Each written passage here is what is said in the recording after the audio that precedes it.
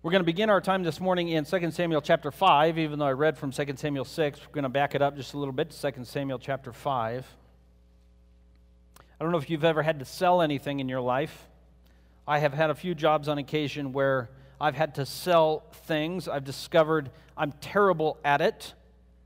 I'm really good at telling people why they shouldn't buy something. But if you're wondering, well, how do you sell something? Here's a couple of things to think about if you have to sell something. Is if you have an item that you have to sell, first of all, the person has to understand how this item or service will benefit them. Generally, when you're selling or buying something, you want to know what the benefits are. If you're going to buy a new car, you want to know the fuel economy, the power. Does it have the features that you're interested in or that you need? So you would list the benefits that a person would encounter if buying a particular item. You also have to explain what the cost is. Generally, if something is free, you're not selling something, it's called giving a gift. And so you have to explain, here's the cost for this item. And finally, you might have to emphasize the value. You say, well, yeah, the cost on this vehicle is very high.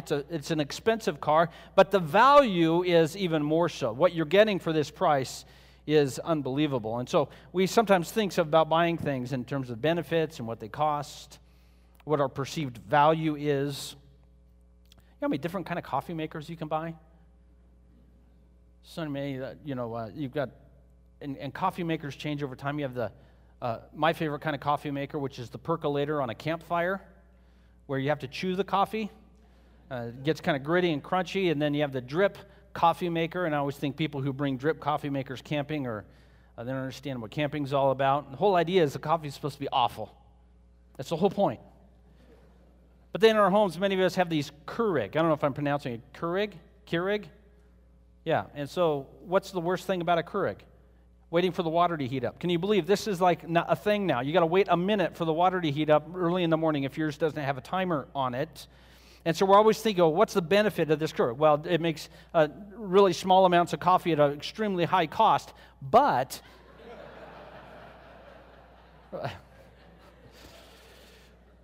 you're not saving money by buying those giant crates of Keurig K-Cups at Costco either, let me tell you. But the convenience of just being able to make one cup, it's a value. We convince ourselves there's a value. Listen, I've got one. We've got one in the office. I'm not judging you for your Keurig.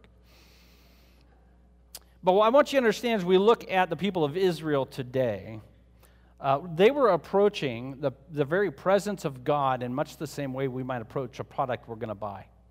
They're going to understand God for the benefits He provides. There was a certain cost to having a relationship with God in terms of obedience to the Mosaic law.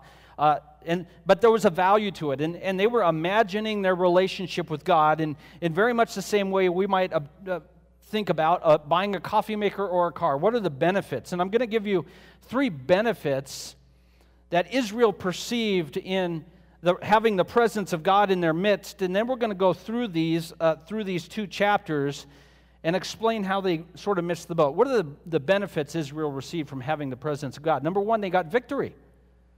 The presence of God provided the people of Israel victory over their enemies. The presence of God for the people of Israel provided power. Power to stay in the land, power to have fruitful agriculture, power to have peace. And finally, the presence of God provided great reward. Longevity, prosperity, political peace, personal prosperity, national prosperity. So there were these benefits that Israel experienced from having the presence of God in their midst. Victory, power, reward. We're going to go through each of these things in a way as we work our way through chapters 5 and 6, and I want to explain how they missed the boat a little bit, and frankly, how oftentimes we miss the boat in understanding God and His benefit. So 2 Samuel chapter 5, all the tribes of Israel came to David at Hebron. That's where David was living and ruling the tribe of Judah, and they said, we're your flesh and blood. In the past, Saul was king, but even when Saul was king, David, you were the one who led Israel on their military campaigns. The Lord has said this to you, and here's the quote they gave to David: you will shepherd my people Israel, and you will become their ruler. So all of Israel came to David, and they said, listen, God is with you. He is giving you victory. So we want you to shepherd us. Before, when Saul was king, you really were the victorious one. So David, why don't you become king? And so the elders and all of Israel came to King David, and they anointed him king before the Lord and said, come and shepherd us. Become our king. So David was 30 years old, and he became king over all of Israel. All of Israel asked him to become king. You'll remember that Saul has died, and there has been a civil war waging for 7 years. And now David is been anointed king over all of Israel. So David has it in his mind that he's going to conquer Jerusalem. Now, Jerusalem at the time was inhabited by a group of people. This is verse 6 of 2 Samuel 5, a group of people called the Jebusites. The Jebusites had been in Jerusalem, and no one up until King David had been able to get the Jebusites out of Jerusalem. Now, Jerusalem's right in the middle of Israel's territory, but nobody could beat them. Nobody could get them out of Jerusalem. So David goes to Jerusalem, and he's going to conquer the Jebusites, and the Jebusites taunt him. He said, listen, David, if our city was inhabited by nothing but blind men and lame men, they could keep you out of the city. That's how strong this city is. If the entire population of Jerusalem, which was a much smaller city than it is today, maybe 12 acres at this point, if the city was so strong in its walls and its security, he said, if the city was filled with nothing but blind men and men who couldn't walk, they could ward out your precious little army, David. And David said this, anyone who conquers the Jebusites is going to have to get in there through the water shaft. And so Joab, his general, or soon to be appointed his general, he takes a group of men and they scurry up the water shaft of Jerusalem. Now, I don't even know what that would be like, but I'm certain it wasn't fun. Anybody like enclosed spaces? How about enclosed spaces that generally fill with water? Joab was a man's man. He always has been, tough as nails. And he invades the city through the water shaft, and they conquer the city and uproot and get rid of the Jebusites in that city. And David took up residence in Jerusalem, having had victory over the Jebusites, and set up his own city, he called it the city of David. He was going to build his palace there. That's where his reign was going to go from, was from the city of Jerusalem, no longer in Hebron. And in fact, another king, a local king, sent him all kinds of wood and stone to build a beautiful palace. One victory down.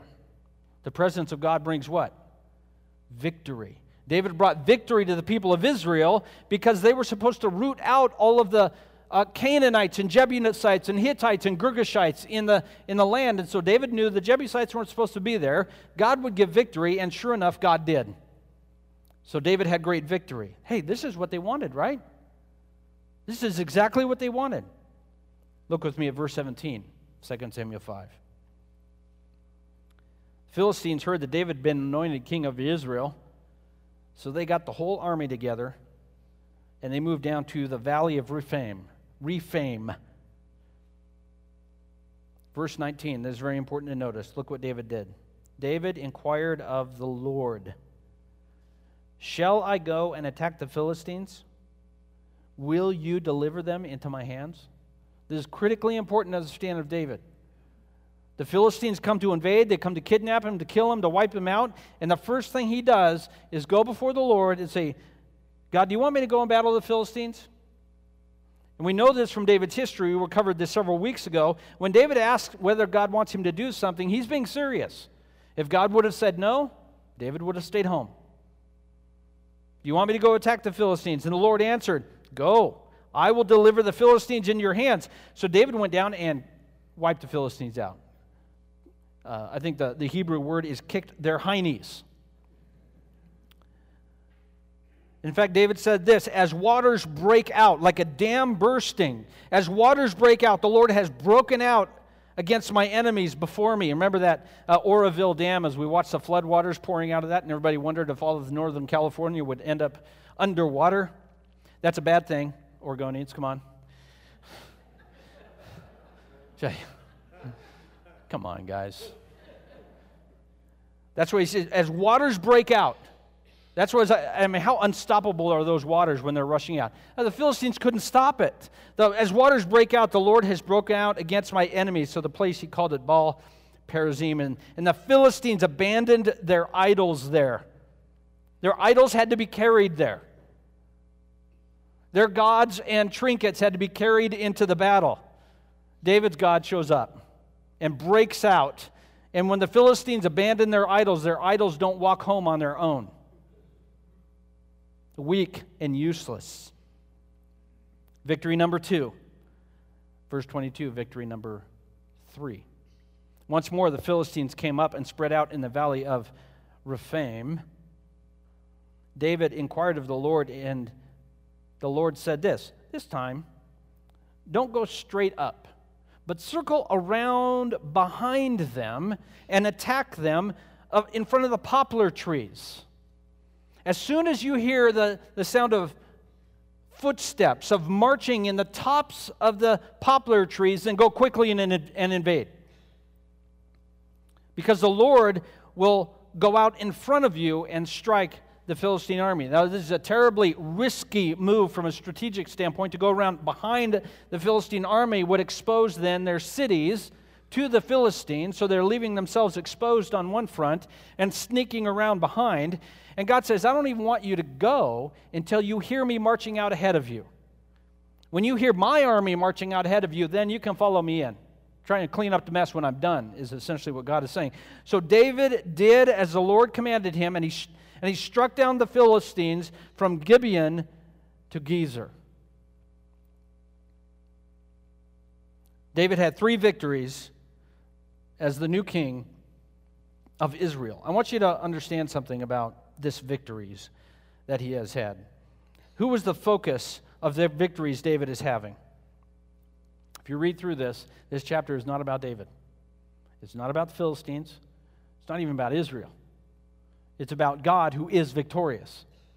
Over and over and over again, God is showing up and demonstrating his victorious ways that no one can stop him. His enemies are weak and useless, in fact, powerless. The Philistines were no stronger than their useless idols, and God is victorious. But we have to understand something about the people of Israel when they appointed David king. Look back with me at 2 Samuel 5:1.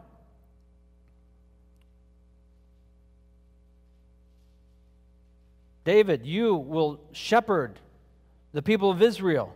You will become our ruler. Where do they want David to shepherd them? To peace and prosperity. David, take us to the green grass. Take us where there's no enemies. Take us where there's no problems. Take us where there's plenty of food and plenty of peace, where our enemies are not even close, where we don't have to worry about anything.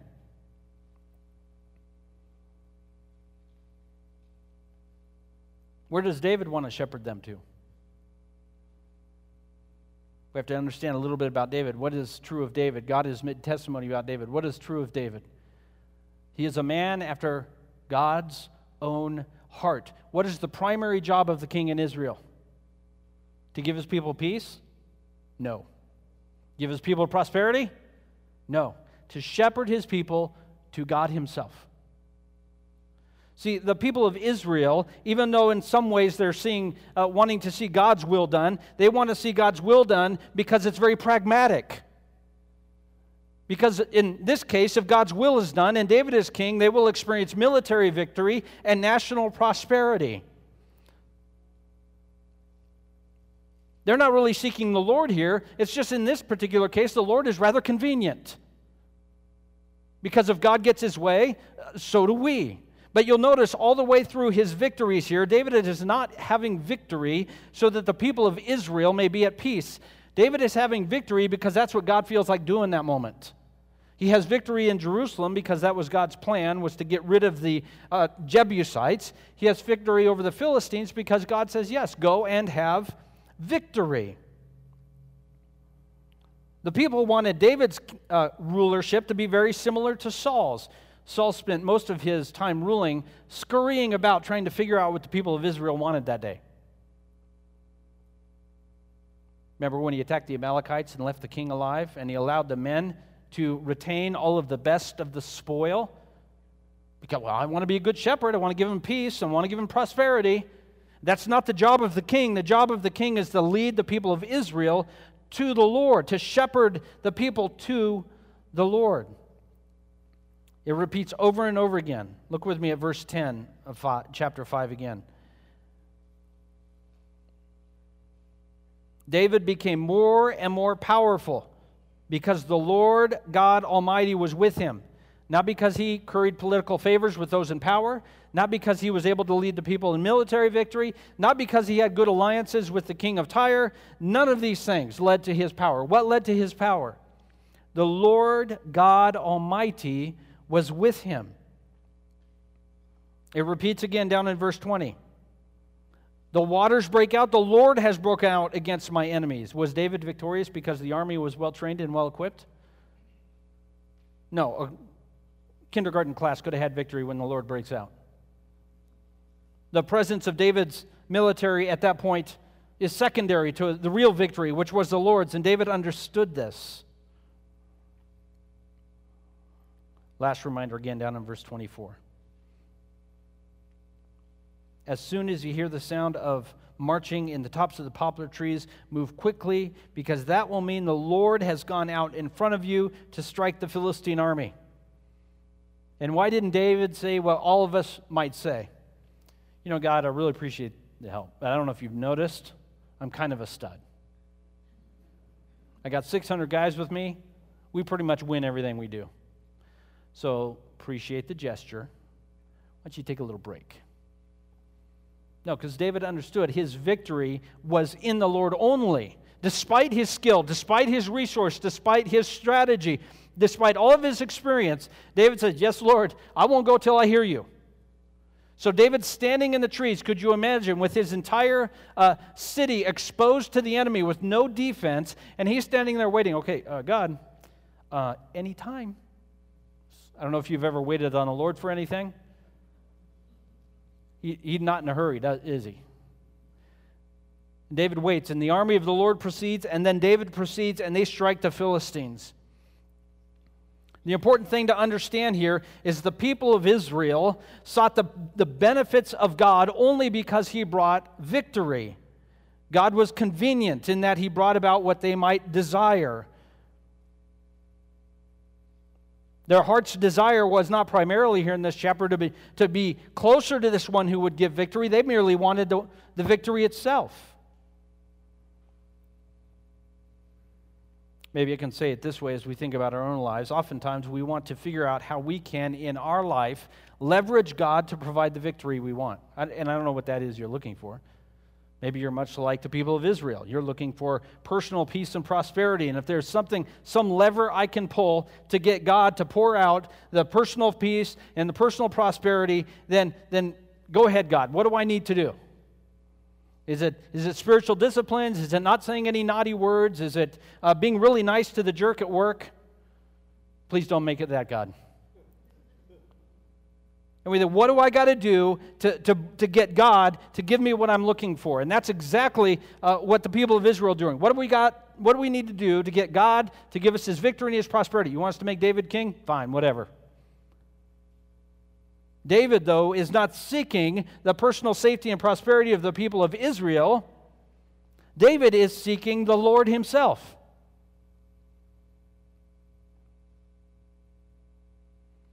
David had this crazy notion, which is counterintuitive, and you may even think it's a little bit kooky, that victory is found in merely being in the presence of God. Man, this had better be true.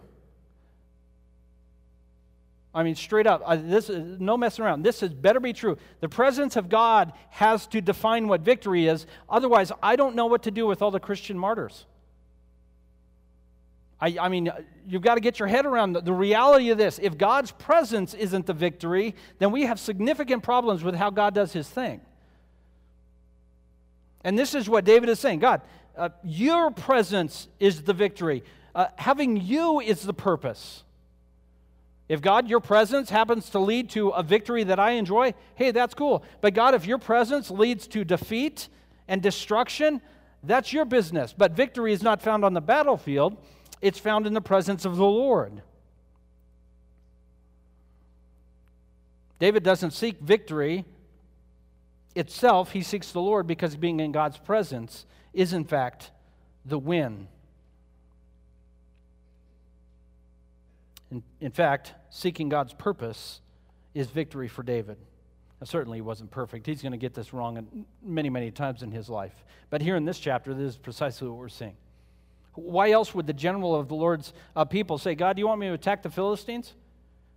I mean, any king who has half a brain in his head was, the Philistines are invading. What do? We kill them, right? If somebody says, well, we ought to have a prayer meeting and seek the Lord's guidance. You know what Joab was saying? David, you're an idiot.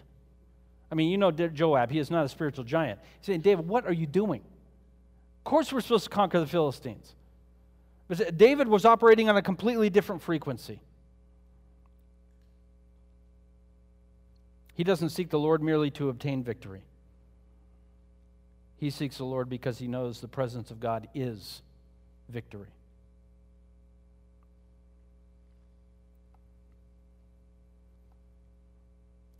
One of the benefits of being in God's presence is victory. Secondly, look with me at chapter 6. We read this portion. We're going to talk about the presence of God. First we mentioned the presence of God is victory. Now we say the presence of God is powerful. So David has conquered the Jebusites. He's setting up his capital in Jerusalem, and he decides he wants the Ark of the Covenant to be in the city of David. He was going to set up a place of worship there. He's going to pitch a tent there for the Ark to be there so their worship could be done in Jerusalem, and that was a good thing to do. If you're not familiar with the Ark of the Covenant, it was a box, essentially a box. It was completely covered in gold. It had a lid that would go on it. And top of the lid were two cherubim were facing each other whose wings were touching in the middle. And the top of that lid is what we would often call the bema seat or the mercy seat. And so when the tabernacle was with the people of Israel in the wilderness, do you remember that? That is where the presence of God would settle, on top of the Ark of the Covenant. So the Ark of the Covenant is a symbol of God's presence, and oftentimes it was the place of God's manifested presence. And so David imagines, and this is the right thing to do, is I want to have God near me. I want to have God's presence near me. So we're going to move the Ark of the Covenant from its home at Abinadab's house. Why was he going to move it? Because Abinadab is hard to pronounce. You got tired of saying it? No, that's not why. It had been at Abinadab's home for probably 100 years or so. I mean, it's been there a long time. It's not like it was there for a couple of weeks. So you notice, they decide to move the Ark of the Covenant. You see right away there's a problem. They set the Ark of God on a new cart. Ooh, a new cart. Really, David? Wow, how nice of you. The oxen stumble. Uzzah, a priest, reaches out to steady the Ark of the Covenant. Oh, my lands, could you imagine if it fell off and hit the ground? And I mean, what if the thing fell off and one of the wings of the cherubim broke off? I mean, if you were Uzzah, wouldn't you do the same thing? He reaches out and steadies it. He's dead. God kills him. And you and me and every person who has read this passage since it was written goes, God, simmer down. Why in the world do you freak out about him? I mean, what if the thing would have fallen off? And we need to understand. It's critically important we understand this. Look with me at verse 8. After Uzzah dies, David is angry. And you say, well, was David angry with God? Was David angry with Uzzah? Was David angry with the oxen? Yes. It's vague. Because when you've had this stuff happen in your life, you get angry and you say, who are you mad at? I don't know. Police officer drives by, I'm going to be mad at him. I'm going to yell at whoever is conveniently close. I'm going to be angry at them. So David is angry because, how is this worded? Look, the Lord's wrath had what?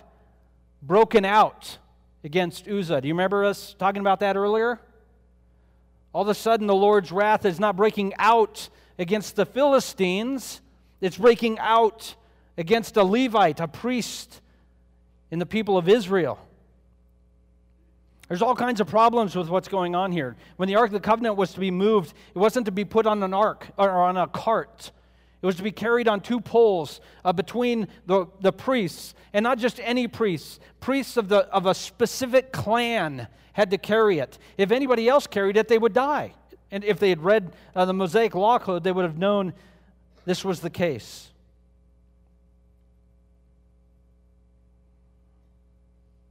They sought the presence of God. David sought the presence of God because the presence of God is powerful, but the problem is that they presumed upon the presence of God. They presumed that the ark was nothing more than a piece of furniture. I mean, if there would have been a moving truck, they would have chucked it in the back of it and drove it. They presumed that they just had to merely move this piece of furniture, and this good luck talisman, wherever it might go, will exude the presence of and fortunes and may I even say the good luck of God. I mean, at this point, are the people of Israel treating the Ark of the Covenant any different than how the Philistines treated their idols? If we've got this wooden thing with gold on it, God's luck will show up.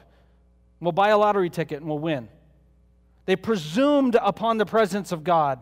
Said, God, if we just take your box where it should be, we're going to experience your blessing. They presumed that the presence of God was primarily for their blessing. Said, we like God. God is powerful. We like His stuff. We like it when He blesses stuff. So let's move His furniture to a place where His blessing will be poured out on us. They make all kinds of presumptions. The primary one being that God's presence is primarily intended to bring His blessing to them. Look with me at chapter 6, verse 24. No, not chapter. There's 23 verses in chapter 26. No, keep looking. You'll find it. I meant to say Psalm 24. I'm going to read Psalm 24. Is what I meant to read.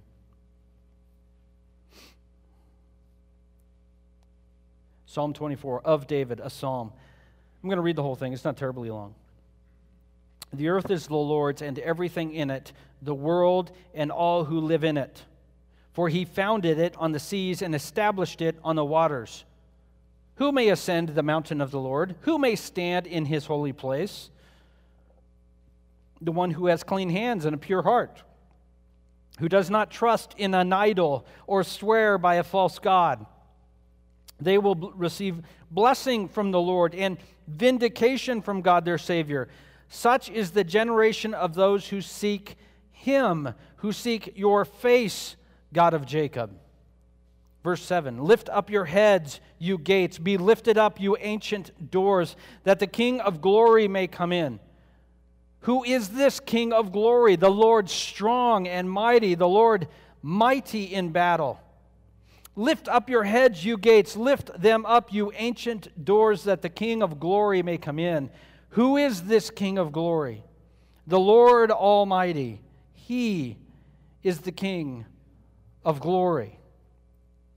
The people of God presumed the presence of God was primarily intended for their blessing. Psalm 24 reminds us, no. The reason for your existence is my blessing. What does Psalm 24:1 say? He has made how much of the world? All of it. It all belongs to Him. And Uzzah and David and the Levites and the priests, they presumed that the Ark of God, a big shiny gold box, was designed to bring God's presence for their blessing. And God says, you take breath, moment by moment, for my blessing. Your existence is predisposed toward you blessing me, your existence bringing me glory. When we presume that God's existence is merely for our blessing, first of all, we reduce Him to no larger than a Philistine idol. A good luck talisman that's intended to bring us the things we want, as though we have the intelligence to determine what's best for us.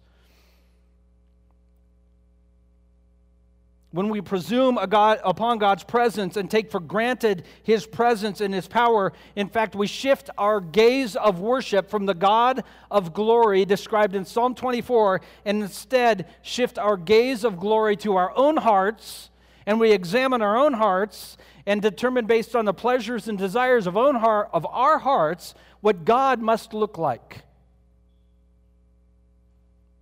This is what Uzzah and David and Israel did. We know what we want, and we think we have a means to press God to conform to our purposes, and God said, no, I'm not a part of that. Don't invite me to that party, because it's going to be dangerous. God was not overreacting when He struck down Uzzah. He was underreacting. He should have wiped out the whole train.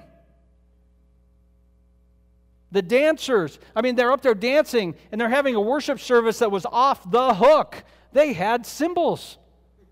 We're not going there. Simmer down. I'm just dropping that, let you think about it. After that worship service, everybody went home, and what did they say? Man, that was great. What a blessing. And what did God go home and say? What a rebellious and stiff-necked people. They're lucky I didn't wipe them out. But by my grace and mercy, I'm going to just do the one guy. We take for granted God's presence. We shift our gaze from Him and His glory onto ourselves, and we seek to conform this God to the shape of our heart. And when that idol comes popping out, it looks precisely like those Philistine idols that were made. And they're useless, they're powerless, and they can do nothing for us except affix our gaze on them to our loss. I hate to break it to you. Your purpose is His glory. I'm being facetious. I don't really hate to break it to you. Your purpose is His glory. As the Westminster Shorter Catechism says, the chief end of man is to glorify God and enjoy Him forever. The means by which we enjoy God is through His glory and through His purpose. His glory is our reward.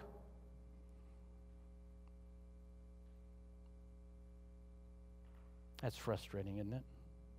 His glory is our reward. I only say that because we want to be God so bad.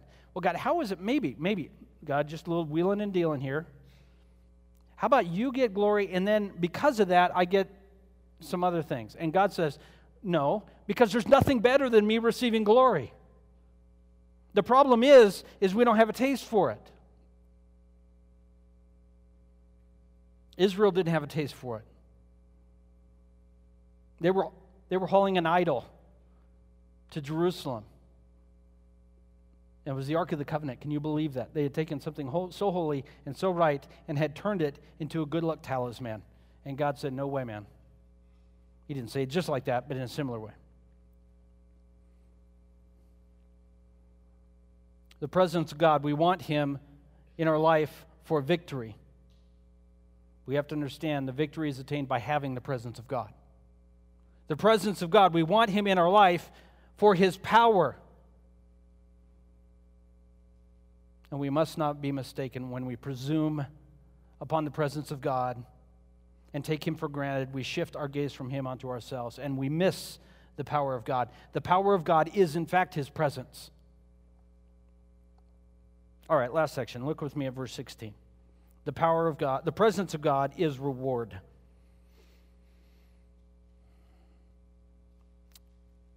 They decided to try again. About 6 months later, the house of Obed-Edom was being blessed by the presence of God in his home, mostly because Obed-Edom understood that the blessing was the presence of God, not a good luck talisman. And David decided once again, we really ought to have the presence of God among his people in the city of David. So they decide to move the ark from Obed-Edom's home to Jerusalem, but they decide to do it correctly this time. What the Bible tells us is this. They got the ark, and this time what they do? They carried it on the shoulders of priests the appropriate way. And as they were carrying the Ark of the Covenant, they would take 6 steps, and then they would sacrifice a bull and a fattened calf. And then as the ark was progressing, David was dancing in front of the ark with the rest of Israel in a linen garment as well as an ephod. So this time they were following the Mosaic law in how they transport the Ark of the Covenant. A gigantic worship party. And it was a strange one at that. Probably something we wouldn't be familiar with. The Ark of the Covenant was not being worshipped. They were worshiping God whose presence was made known at the Ark of the Covenant. They were slaughtering numerous animals. It's hard to know if they were slaughtering them every 6 steps or just after the first 6 steps. I think it was every 6 steps. I think he had it lined out. Wouldn't have necessarily had to take that long. They would have had timing, have all the animals laid out on the course, and as they're walking by, bye-bye cow, all the way. David was dancing in priestly garb, the linen garment, the ephod, to indicate he was worshiping God as a representative of the people of God. This shifts their focus through sacrifice and through worship and through the priestly representatives say, listen, our focus on moving the Ark of the Covenant is not on our own blessing, but rather the focus of the Ark of the Covenant is our worship of this powerful God. How do you access the presence of this powerful God? Through blood sacrifice, because we have sinned. What kind of worship is he owed? Pure and white and holy worship, as the linen garment of David would attest. How are we to worship him? As God prescribed, carrying the ark, not hauling it on a moving cart.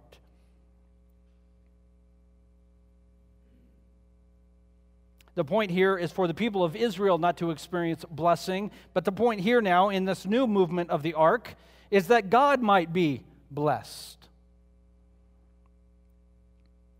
Psalm 132 might be a song that they would have sung, or something similar to it. There's a song of ascents, a song that for many, many years after would be sung or quoted as people made their way to the temple or to the tabernacle. And I'm going to read, it's not terribly long, I'm going to read it. Psalm 132, a song of ascents. Lord, remember David in all his self-denial. He swore an oath to the Lord. He made a vow to the Mighty One of Jacob. I will not enter my house or go to my bed. I will allow no sleep to my eyes or slumber to my eyelids till I find a place for the Lord, a dwelling for the Mighty One of Jacob.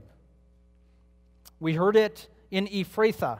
We came upon it in the fields of Jar. Let us go to his dwelling place. Let us worship at his footstool, saying, Arise, Lord, and come to your resting place, you and the ark of your might. May your priests be clothed with your righteousness. May your faithful people sing for joy. See, this is a worship song that's intended to illuminate and bless and encourage and strengthen God alone. The entire thing is focused for God and his enjoyment and his pleasure and his blessing. For the sake of your servant David, do not reject your anointed one. The Lord swore an oath to David, a sure oath he will not revoke. One of your descendants I will place on your throne.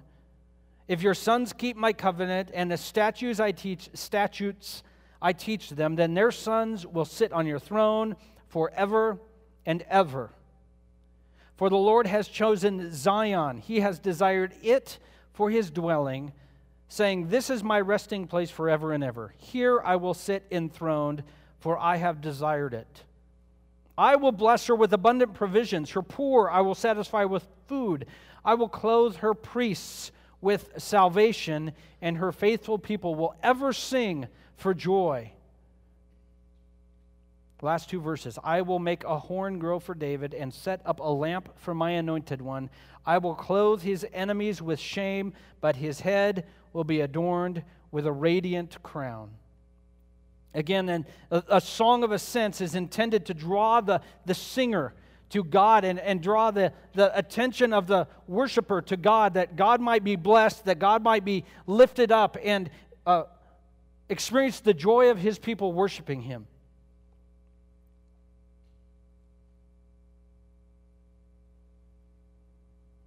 God's blessing is experienced when we have His presence with His people via or through sacrifice accompanied by triumphant praise.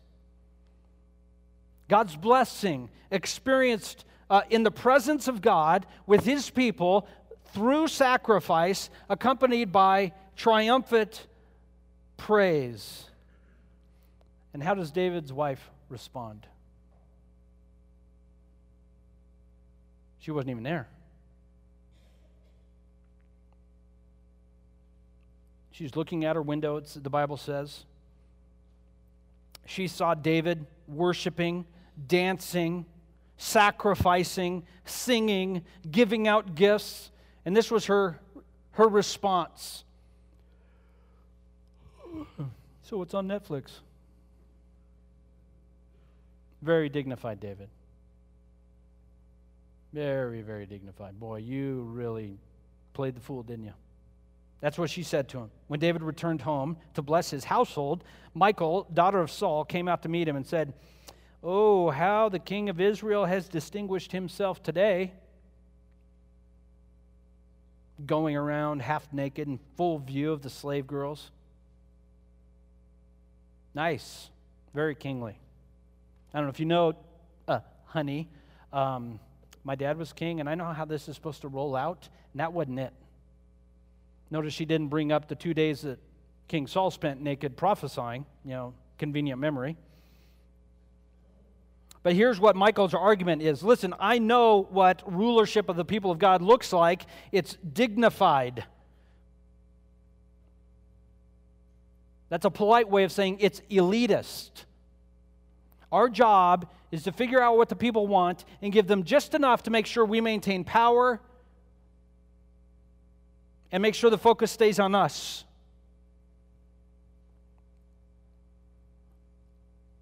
All of Saul's rule was on making people happy, that he might be made happy.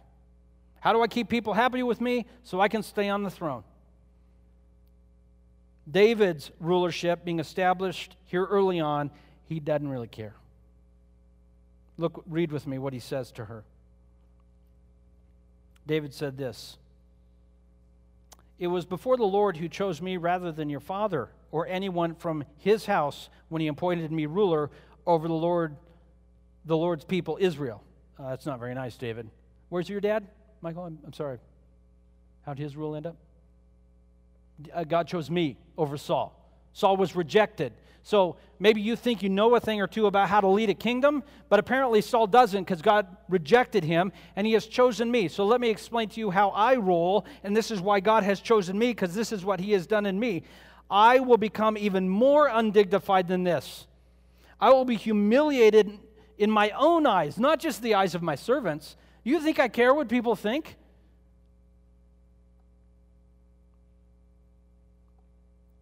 David's rule is a rule of anointedness, meaning God has set me here to shepherd his people, to know him, and I will do so to my humiliation. Even to the degree where I myself will say, I am humiliated. Michal, daughter of Saul, had no children to the day of her death.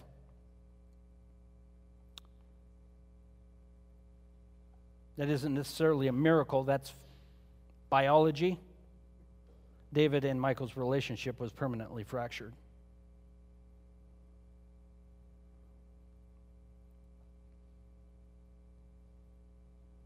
Michal might suggest to us something like this: you know what, listen, God's great, it's his people, but we do need to maintain in the presence of God a certain dignity afforded to our role, afforded to who we are. The whole idea of worshiping God is that we therefore experience his blessing and experience his presence with other people, but the primary reason is an expression of who we are in the presence of God. And David is making this argument that the presence of God, the primary blessing of the presence of God is God himself.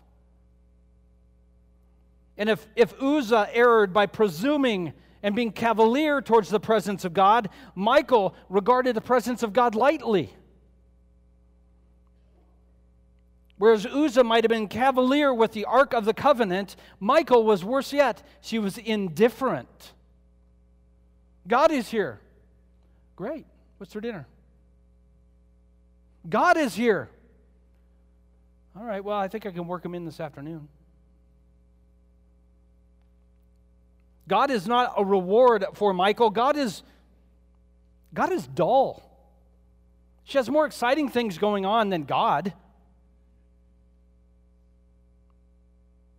David's argument is this: there is nothing better going on in my whole life than God. There is nothing going on in my life that surpasses the presence of God and the glory of God. The presence of God is victorious because the victory is God himself. The presence of God is powerful because our purpose is his glory. And the presence of God itself is our reward. I just want to look at a couple of verses in the New Testament real quick by way of closing.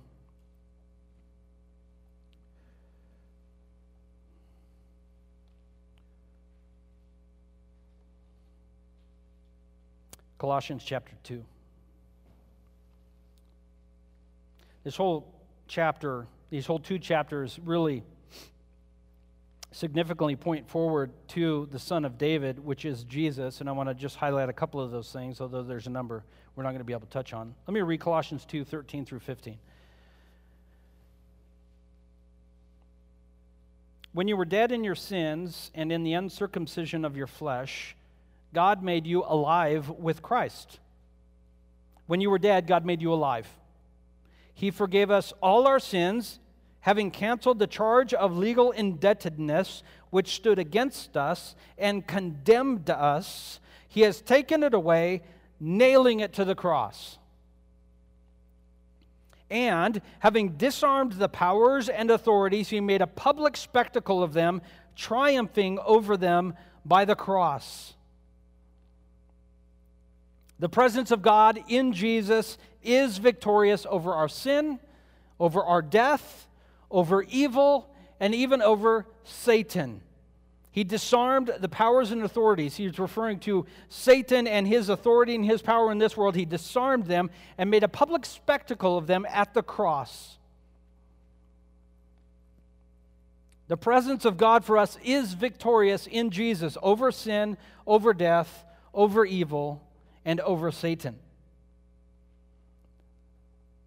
We have to ask ourselves, like the people of Israel, are we looking for Jesus to show up in our life so that we can get some side benefits? Or are we looking for Jesus to show up in our life because he gave us this victory? And the answer is, because he gave us this victory, the presence of God in Christ is victory. There isn't another victory to be attained. The presence of God is powerful. Hebrews 10. Turn with me to Hebrews 10. If you can't find it, it's toward the end of your Bible.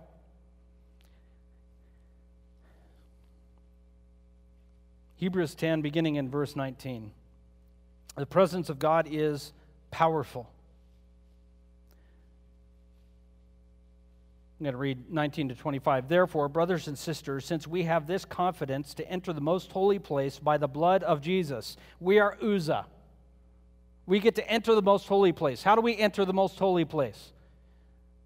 By the blood of Jesus, by a new and living way opened for us through the curtain. Remember, in the temple, there was a curtain that kept the people out, and only a priest could go in there. And he's saying, the curtain is opened. In fact, that curtain is his body, his broken body and his shed blood. It's through his sacrifice. And since we have this great priest over the house of God, verse 22, let us draw near to God with sincere heart and with the full assurance that faith brings, having our hearts sprinkled to cleanse us from a guilty conscience, and having our bodies washed with pure water. Let us hold unswervingly to the hope we profess, for he who promised is faithful. And let us consider how we can spur one another on toward love and good deeds, not giving up meeting together as some are in the habit of doing, but encouraging one another, all the more as you see the day approaching. How powerful is Christ? That He made the way for us to walk into the presence of God. This is why I think they were killing oxen every 6 steps. Because that way is, the way to the presence of God is covered with the blood of Christ. I don't mean to be gross. All the way that ark was moving and animals are dying, and you're saying, how awesome was the sacrifice of Christ? It's done. The whole way is covered. It's taken care of. We walk into His presence through the broken body of Christ and through His shed blood. And so Jesus is powerful for us that we can walk into the presence of God. What else could we possibly want from Him at this point? Well, there's lots of things we might want from Him, isn't there?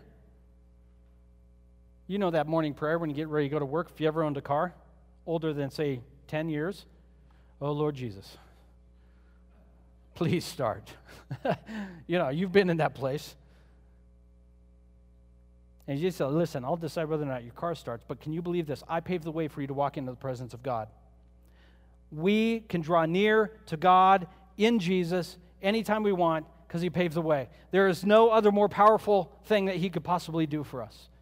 The problem is not that He hasn't been powerful for us. The problem is we take lightly how powerful He has been. The presence of God is victory, the presence of God is power, and finally the presence of God is reward. Look with me at Revelation 7. Now everybody wakes up. We're going to talk about prophecy.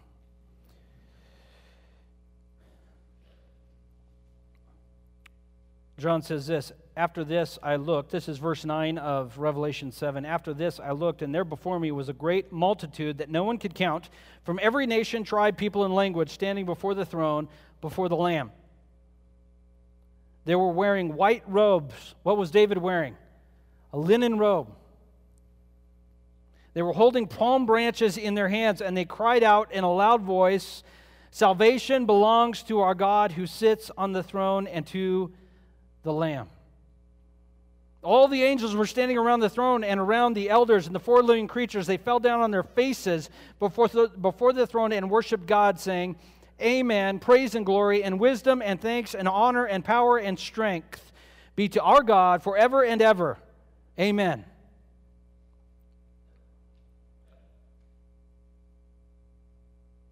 The presence of God is our reward. Do these people sound unhappy? Do these people sound bored?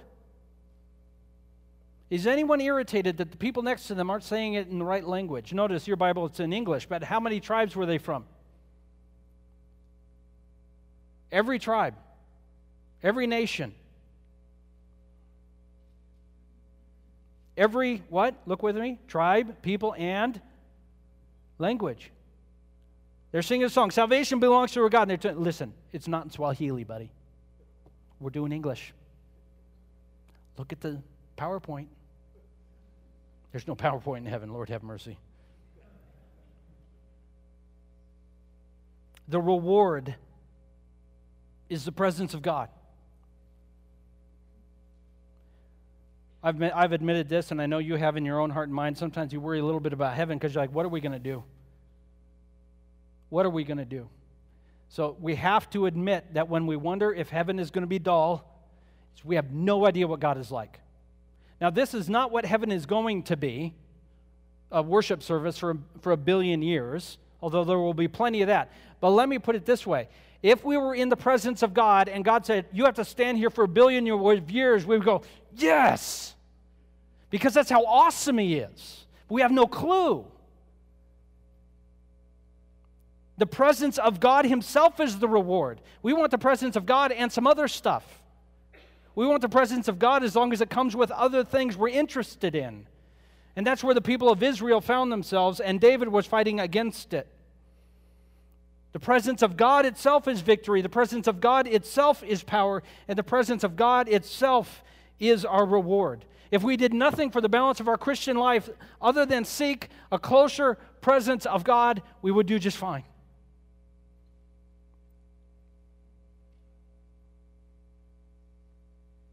The problem is seeking the presence of God causes us to leave the presence of our own personal preferences and desires and agendas.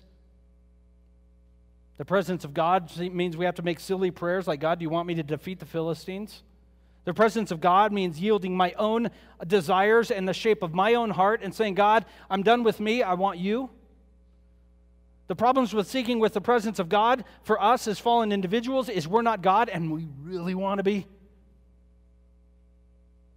I know you're pretending like you don't want to be. You'll get it someday. You really want to be God.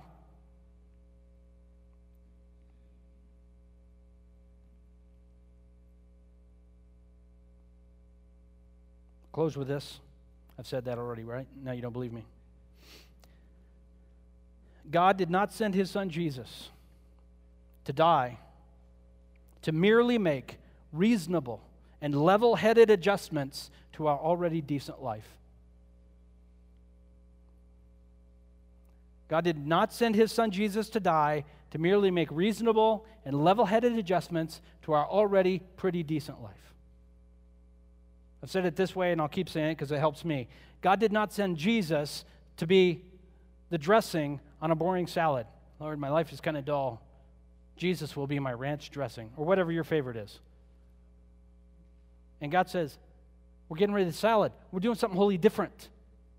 Jesus is the whole meal. If you want to experience the victory of God and the power of God and the reward of God, you have got to, at some point, do what Christ called us to do in faith. Say, I will die to myself because in him I have been crucified and in him I find life. Dying to self is not easy. But God is worth it.